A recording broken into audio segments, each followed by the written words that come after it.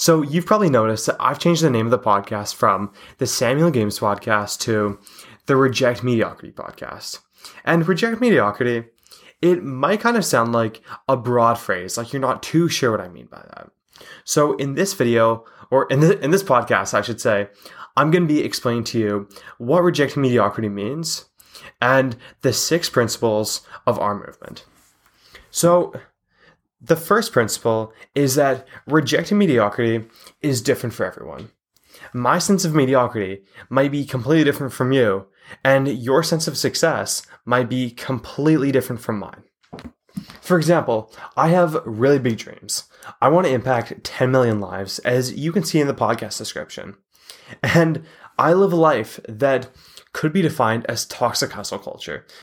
I get told so much just to live a little or just to live a more balanced life, but I hate that. What gives me happiness and pleasure is chasing my dreams. It might not be what gives you happiness, but it's what gives me happiness, and that's what matters. That's what Reject Mediocrity is all about. It's all about figuring out what you love and what success means to you. Not what it means to me, not what it means to someone else, what it means to you. Figuring that out, and also figuring out what mediocrity means to you. Figuring out the life that you want to reject. I know personally for me, the life that I don't want to live is just the traditional path of going to college, drinking every weekend, getting a good job, and retiring. I would never want to live that life, but it might be different for you. You just have to define what that is and get clear about it. Because if you aren't clear on the life that you want and the life that you don't want, then you're probably going to end up conforming to someone else's definition of success and failure, which is not at all what you want. And then you're going to wake up one day and have a midlife crisis because you're living a life that's not true to yourself at all. So I have an actual step for you right now. Get out your journal or get out your notes app and answer these questions. The first one is, what does success look like to me? The second one is, what does mediocrity look like to me? The third is, who is my ideal self? The fourth is, what does my ideal day look like? And the fifth is, if I knew that I wouldn't fail, what would be 5 goals that I'd achieve by the end of the year? Once you have these written down, move on to the next part of the podcast. So the second principle, this might sound pretty counterintuitive, but it's accepting mediocrity. Accepting mediocrity in those things that don't really matter too much and don't really contribute to your long-term vision. For example, I used to do boxing, and even though I really liked boxing, I wasn't too into it. And it didn't align with the life I wanted to live and the goals that I had. So all that it was a distraction. And I realized that, so I stopped doing it and then chose to put all of my energy into the things that actually matter to me and the things that I see myself doing in the long run. If you want to do well at something, you can't focus on a bunch of different things. You have to narrow your focus down to the 1 or 2 things that actually contribute to your long-term goals and not everything else. Because if you have big goals and you really want to do well at something, then the other things in your life are technically just distractions from that one thing that really matters. So get out your journal or your notes app and figure out the things that you're okay with being mediocre at and not really being too good at. And then figure out those things that you're not okay with being mediocre in. The things that matter to you the most. So the third principle in rejecting mediocrity is taking responsibility for everything. I remember, I used to have this victim's mentality for years.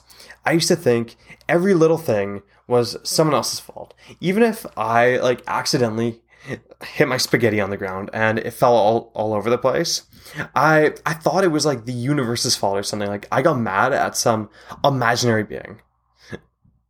And I just didn't take any responsibility for anything that happened in my life. Do you think that helped? Do you think that improved my life? Of course it didn't. It was ruining my life. It felt kind of nice to be like, oh, it's not my fault, and hand over the responsibility to some imaginary being. It was hurting my life in the long term, because the best way for you to learn is through failing. And if you don't take responsibility for your failures, then you're not going to learn anything. You're going to keep repeating the same mistake over and over again, because you're just choosing to believe that it's not your fault.